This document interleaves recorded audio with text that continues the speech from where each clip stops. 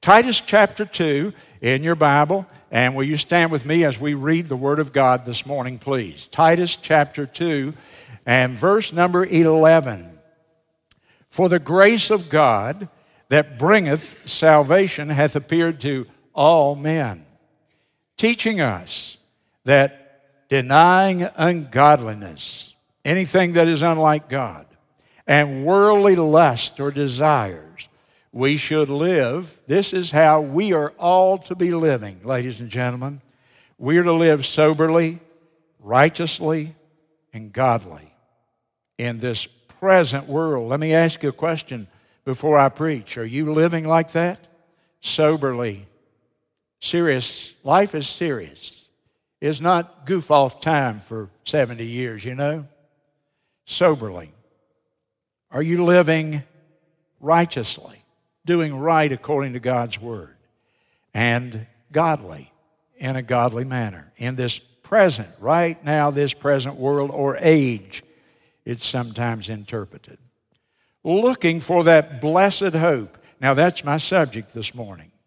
The blessed hope, referring to the rapture, and the glorious appearing, referring to the second coming of the great God and our Savior, Jesus Christ. Note, they're separate events.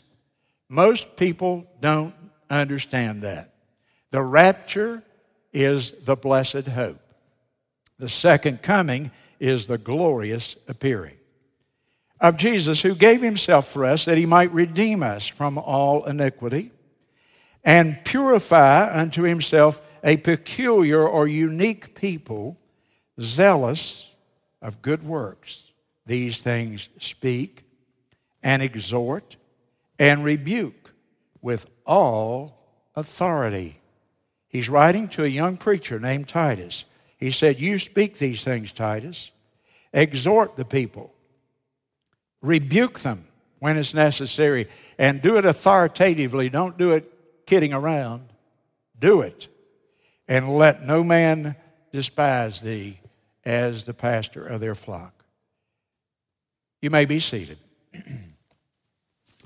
Now, I've pointed out to you two terms here that are extremely important. The terms are the blessed hope, referring to the rapture, and the glorious appearing, referring to the second coming of Jesus Christ. You know, many people today are untaught in the Word of God. And many people today confuse those two terms. They think that they're the same thing. In conversation with people sometimes, I pick up on the fact that they are intermingling or confusing those terms. The rapture, the blessed hope, one event, and the glorious appearing, that's the coming, the second coming of Christ, and that is a separate event. The English word rapture does not appear in your Bible. In an English Bible, you will not find that word rapture.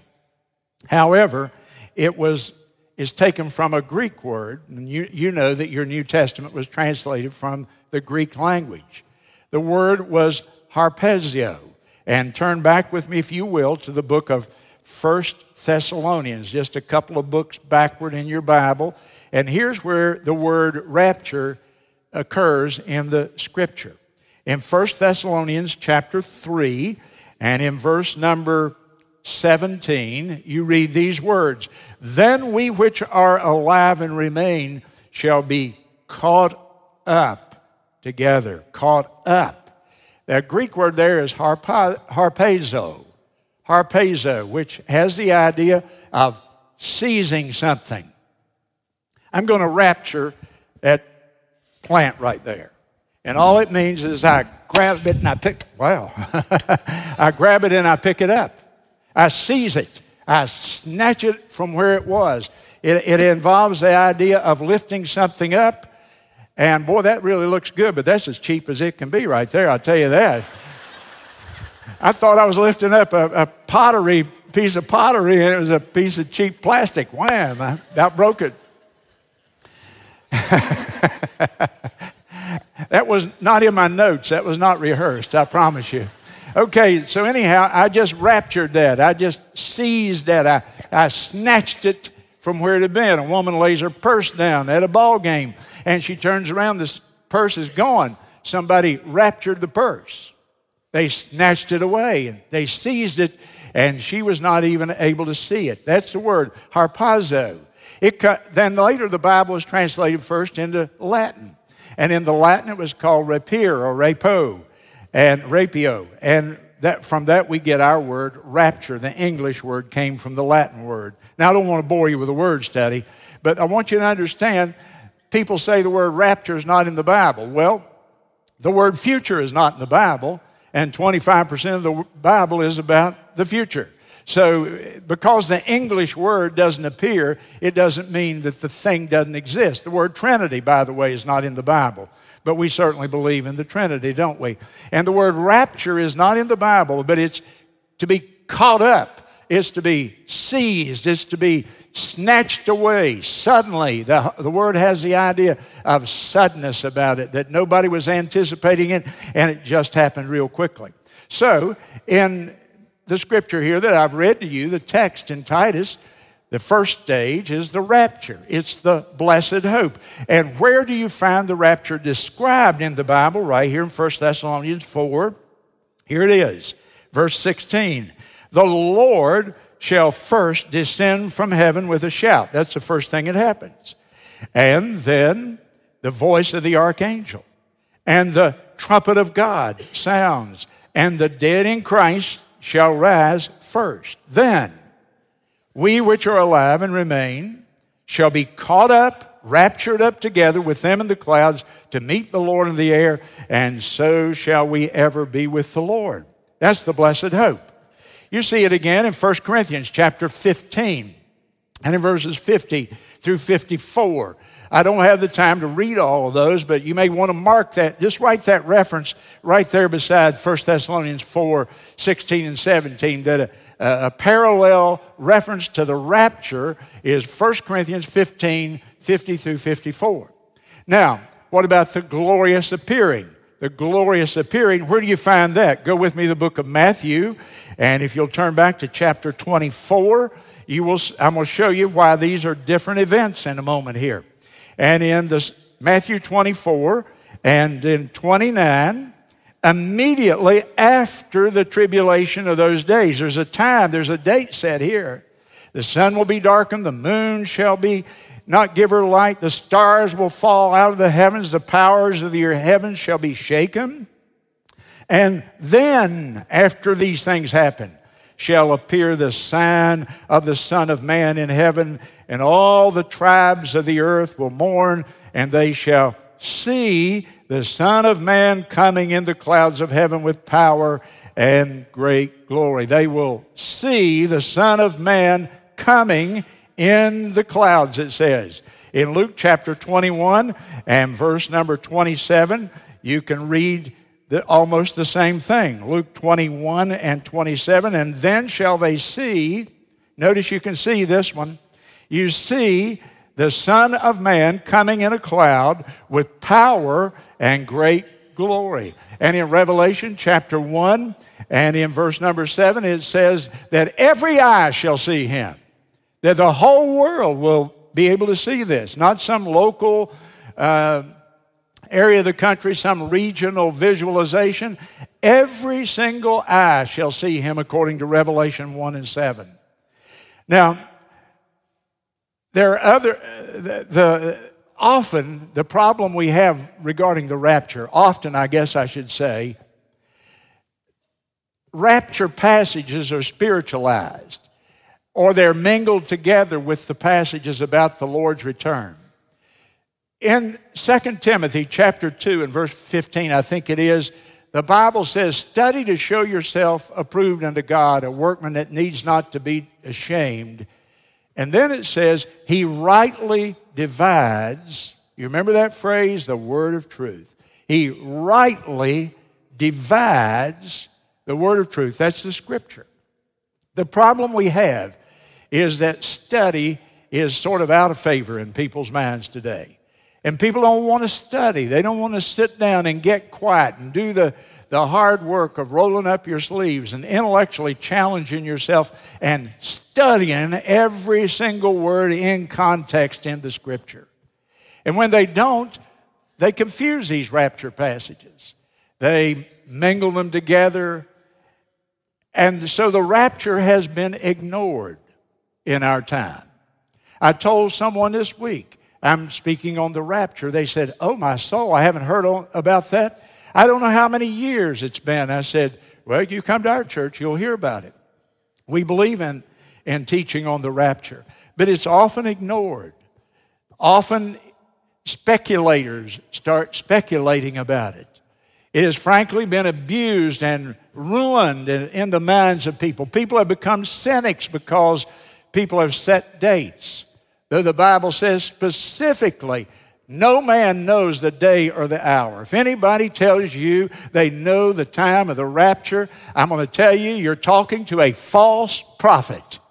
You're talking to somebody who is violating clearly what Jesus said over and over. No man knoweth the day or the hour of the rapture. And so don't speculate about it.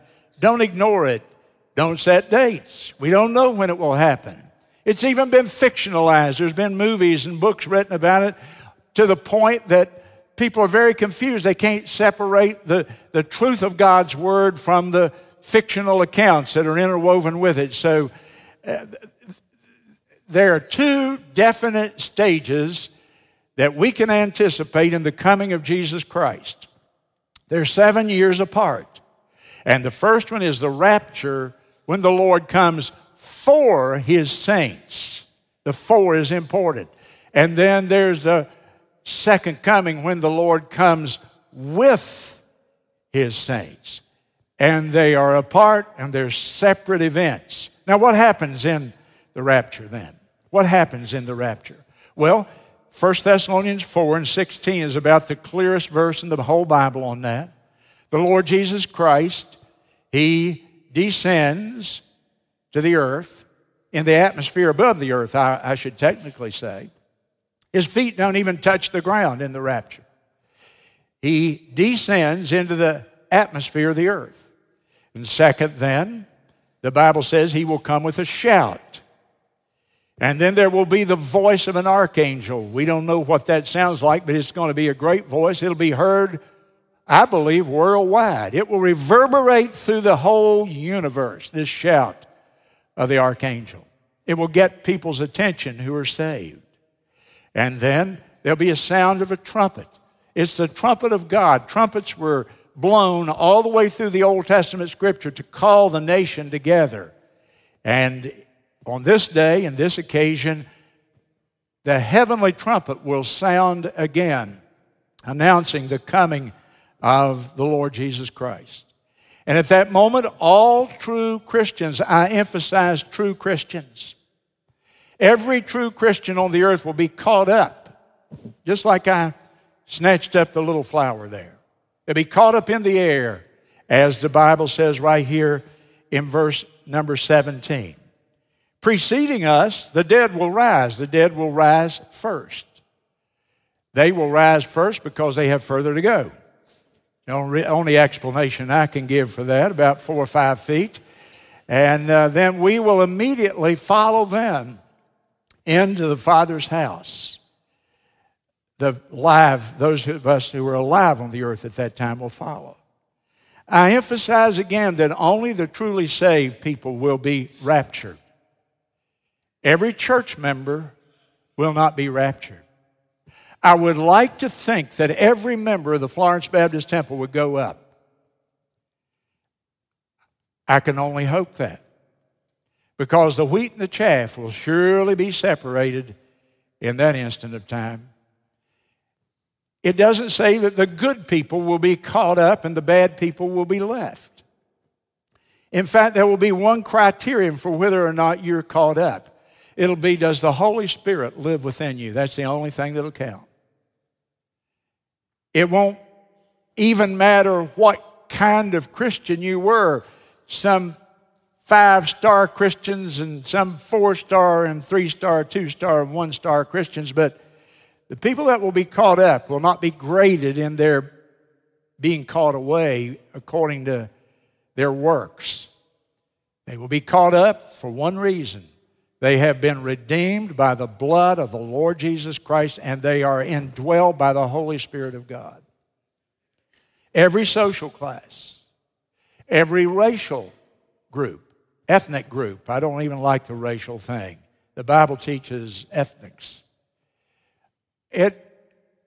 Every type of person, rich and poor, they'll all be caught up if they are indwelled by the Holy Spirit. That's the criterion. Do you know today that the Holy Spirit of God lives within you? Because that's who He will come for. Like the magnet attracts the metal and every other element lays upon the ground. In the same way, every Christian will be attracted and caught up to be with the Lord. And every non-believer, every person who has not been born of the Spirit will not be attracted. So we'll be then taken to the Father's house. Taken to the Father's house. Where did I get that? Write down John 14, 1 through 3, one of your most familiar passages of all. In my Father's house are many mansions. If it were not so, I would have told you. I go and prepare a place for you, and that where I am, you may be also. And then He says, I will come again, and I will take you to my Father's house. John 14 and 3. Where will we go? What's the destination of those in the rapture? It's the Father's house. John chapter 14, verse 3. I will come again and take you. That's the promise of the Lord Jesus Christ Himself. And what will happen? Well, first of all, we will be glorified. We use that term. It's a theological term. It means to be physically transformed, to be changed. The very nature of a thing is changed. We will be transformed. 1 Corinthians 15, 52 and 54 says, in a moment, in the twinkling of an eye, we will be changed. And we will be changed into His likeness, it says in other places. The sin nature that has plagued me all of my days, it'll be eradicated in one instant. I will no longer have that sin nature. I will have it until that day, but I will not have it after that moment. My sin nature will be eradicated. 1 Corinthians 15 talks about the body being corruptible, referring to its sin nature. And then I will no longer be corruptible after that. We will experience perfection. Perfection of the body, perfection of the spirit, perfection of the soul. We'll be absolutely perfect people. Philippians chapter 3 and verse 21 says that He will transform our vile body to be like His own. Vile there doesn't mean dirty and filthy and bad and corrupt. It has the idea of low standing, humiliation. In other words, right now, since sin came, we're living down here, and this is where we will be when the rapture occurs. He'll change us. He'll transform us into completely new and different beings from that which we are now. In 1 John 3 and 2, the Bible says, we shall be like Him.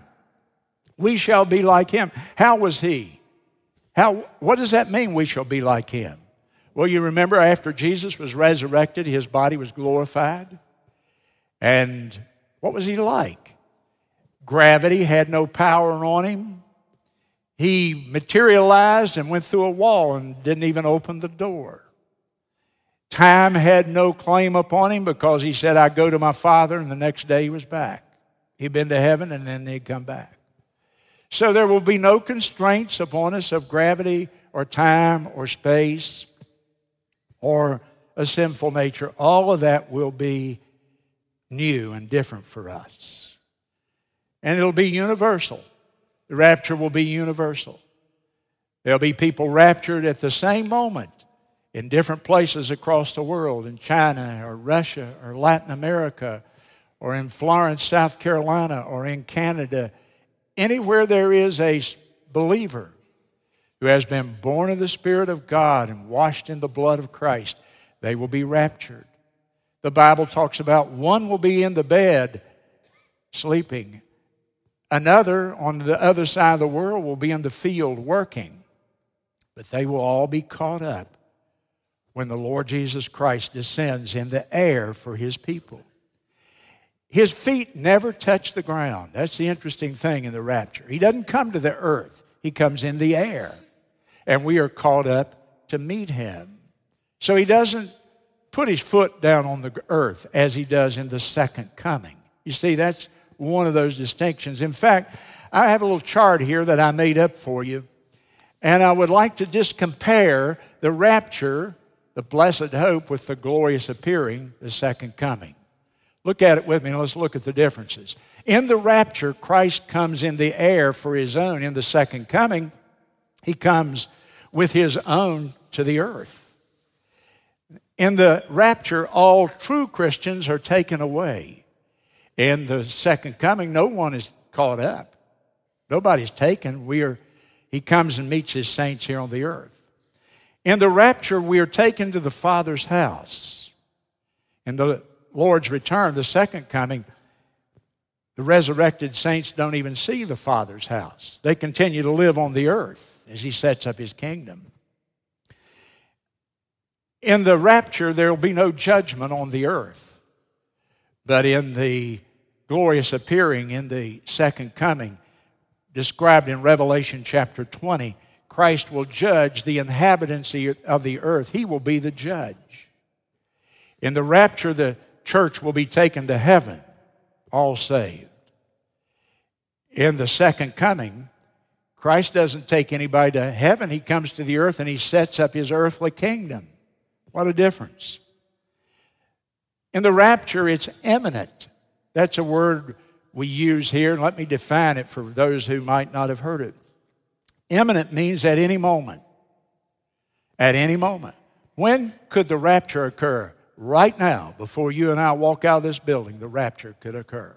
At any moment. We know when the second coming will come. The second coming will be after the tribulation period of 7 years. So we know when it's going to occur. I read to you Matthew 24. It says immediately after the tribulation. And then it describes the coming of the Lord Jesus Christ. So the second coming is at least 7 years away. I know the second coming is not going to occur today.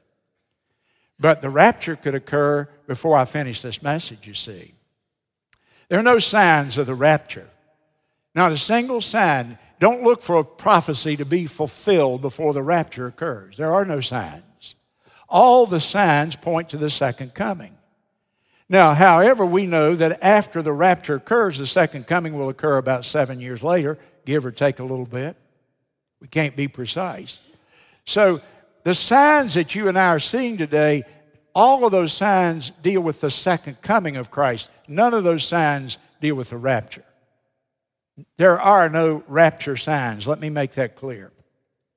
The blessed hope, the rapture, is for believers only, where the second coming affects all of mankind. Every human being will be impacted by the second coming.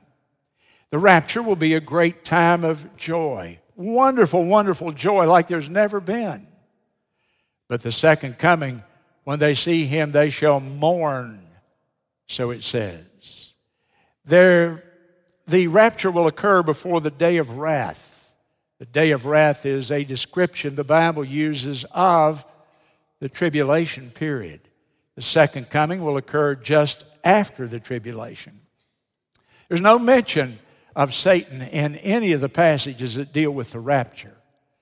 But in the second coming, one of the first things the Lord will do is he will bind Satan and put him in the pit for at least 1,000 years. At the rapture, immediately after the rapture, in heaven, believers will stand at the judgment seat of Christ. That's where we will receive our rewards. But there's no time or place for a judgment seat at the second coming. The rewards have already been given to God's people at that point. The marriage of the Lamb occurs in heaven after the rapture and the time of reward, the judgment seat. But in the second coming, the bride of Christ descends with him and comes back to the earth. In the rapture, only his own, only saved people will see him. Life will go on for the rest of the world. In the glorious appearing, every eye shall see him. You see the contrast? There are two completely different accounts. If you'll sit down and study the Scriptures and study to show yourself approved unto God. Number 15, when the rapture occurs, the tribulation begins. Immediately, we can't say that, but very soon thereafter, immediately things start happening. And the thing that will kick off the tribulation will be that the Antichrist will rise and he will sign a covenant of some kind or renew a covenant with the nation of Israel. And that's the beginning, the first event of the tribulation period. When Christ comes in his return, the 1,000-year reign, the kingdom is set up, and he will rule and reign on the earth for 1,000 years. So it's kind of a teaching thing. It's a little bit too much teaching that I like to do on Sunday morning, but I see so much confusion that people have that they merge together in their minds. Well, the second coming, the rapture, what's the difference? I want you to clearly understand that the rapture is for the believer only, that the rapture can occur without any other sign. There's nothing to be fulfilled for the rapture to occur.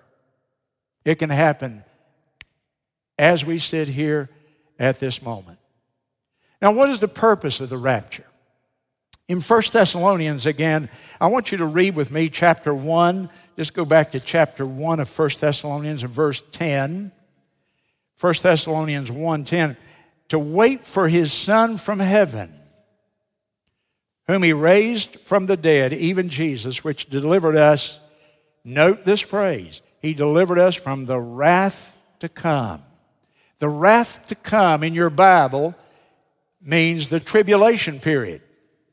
That's the term God uses, the wrath which will come one day.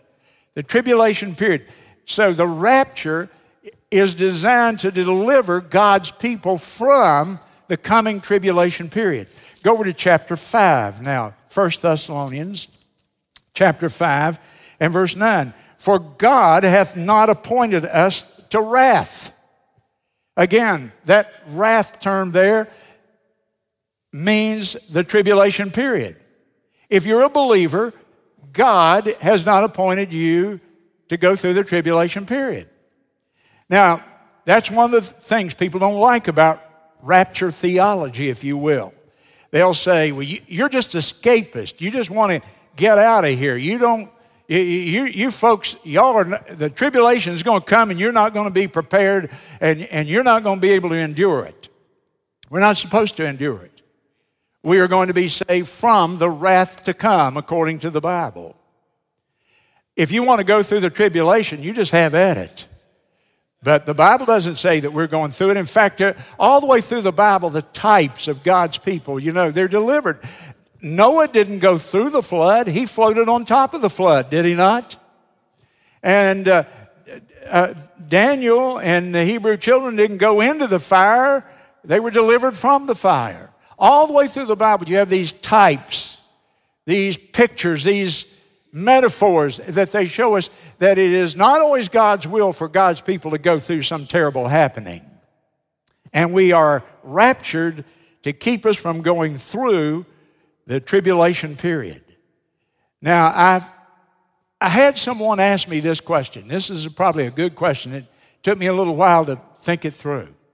They said, if God is going to pour out his wrath on sinners, on sinful humanity, on people who are living unrighteously, and if we as Christians we still do sinful things after we're saved, why is it that God would only deliver Christians? Why would he only deliver the Christians? After all, if we have sin in our life, why would he take us out when there are other people that have sin in their lives? And what that showed me when I began to think about is this person did not understand. They didn't have a good comprehension at all of what salvation is. Because they thought that you should be raptured if you lived a good life, quote, but if you weren't living a good enough life, then depending on who is judging that, you would remain here. You see, hear me and hear me well, ladies and gentlemen. Nobody deserves God's salvation. The rapture is another evidence, another token of God's grace to us. I don't deserve to go to heaven, and you don't deserve to go to heaven. Nobody in that rapture will deserve to go to heaven. We will go because of God's wonderful love to us and His grace to us that was poured out for our sins at the cross that we sung about a while ago, that when He was on the cross, we were on His mind. And He died for our sins, and it is not your goodness that will qualify you to go up in the rapture. It is the grace of God that will qualify you to go up in the rapture. If you've repented of your sins and you've received Jesus Christ. The Bible says very clearly in 2 Corinthians chapter 5 and verse 21, God declares us to be righteous based upon the works of His Son. Romans chapter 8 and verse 1, there is now therefore no condemnation to them who are in Christ Jesus. I'm not under God's condemnation. When I sin, my sins have been paid for. I'm to repent of my sins. I'm to confess of my sins. I'm to turn from my sins. But I don't have to live a perfect life to be able to qualify for the rapture. Those who who reject Jesus Christ, they will, though, be under the condemnation of Jesus Christ. And if you're here today and you're not genuinely a born-again Christian, I'm not talking about you a Baptist Temple member. I'm not talking about if you made a profession of faith, have you prayed the prayer? I'm not talking about that. Have you genuinely experienced redemption? Have you had your heart renewed? Have you been washed in the blood? Are you born again? Does the Holy Spirit live in your life? Is there a change in your life? If there's not, some empty profession of faith, some nominal practice of Christianity is not going to qualify you on that day to be caught up. You need the Lord Jesus Christ. And I would beg you when I give the invitation, don't let your pride keep you in that seat. You come on down here and receive Jesus this morning. You come right now. Don't you gamble with your soul. As I've already told you, when is the rapture? The rapture is imminent. It's at any moment. There are no prophecies that yet need to be fulfilled for the rapture. There are no signs of the rapture. There are no warnings of the rapture. They're not going to come on television and say something is happening. It's going to already have happened. It'll be instantaneous. Matthew chapter 24, verse 42, the words of the Lord Himself. Watch, therefore. Watch, for no man knoweth the day or the hour. And what will be the effect of the rapture? Well, you've seen those movies and read those books, and so much of that is speculation. I'm reluctant to even speculate because I don't know that I can do it accurately. I do know, though, this. I know that when millions of people, and there will be millions and millions, when they're caught up and they disappear from the earth, it will no doubt be the greatest dislocation of society that's ever happened in all of history. I remember what happened in this country when 9/11 occurred, and only 3,000 people died. It didn't affect 98% of the population of the country, and yet the country shut down. Norma and I were sitting in the home of a missionary down in Brazil. And the daughter, who was a college student, came running in and ran into the house where she had been to class, at an early class, and she said something terrible is happening in New York. A plane has flown into the World Trade Center. And her dad flipped on the television, and through the miracles of technology today, he was on CNN in Brazil. And we sat and we talked about how horrible. I thought it was a passenger jet. And not more than 5 minutes after we started watching it, the second plane flew into the World Trade Center, and then we knew it was planned and it was a terrorist act. And we called the airport. Before we could even get the call complete, they'd shut down all the airports. And they told us it will be several days before you can come back because the United States has sealed its borders. There'll be nobody going across the border, flying in, driving in, or anything else. We're going to find out what's happening here before anybody else enters the country. And I remember flying into Atlanta 2 or 3 days later, and we were the first flight, they told us, into Atlanta from Brazil. And that big airport that always has tens of thousands of people, like an anthill. There was nobody there. Nobody in the airport. The place was virtually shut down. It was a ghost town. And then you saw what happened. Businesses affected. Media affected. Entertainment affected. The ball games were canceled. And it was over one event in New York. I'm not minimizing the event, but I'm just telling you the impact of something like that. Now, let's just extrapolate this forward in our minds. Millions are missing. Society will shut down. McLeod Hospital won't be able to operate. There's enough born-again people up there. The school systems will shut down. Businesses will close. You don't want to work in a place where nobody is going to be unaffected in the rapture.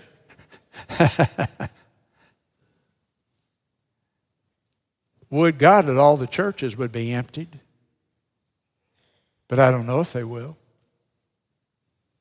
It will be the greatest dislocation of the society that will ever have happened in all of history. Well, you're looking like you're thinking right now, and that's exactly what I would like to think you're doing. A little girl, I know the family, the father told me, he said, I announced one day I was going to preach on the rapture tonight. And my little girl told her little friend, be prepared to be scared. Daddy's going to preach on the rapture. Be prepared to be scared tonight. Let me tell you, she was wrong. For us, it's called the blessed hope. What does blessed mean? It means happy. It means the greatest source of joy and anticipation that you and I can have as Christians. Oh joy, oh delight. The hymn writer wrote, should we go without dying? No sickness, no sadness, no sorrow, no crying. Caught up in the clouds with our Lord into glory when Jesus receives his home. The rapture, the catching up of all the redeemed of all the ages. The blessed hope, the happy hope for God's people today. Bow your head with me if you will, please.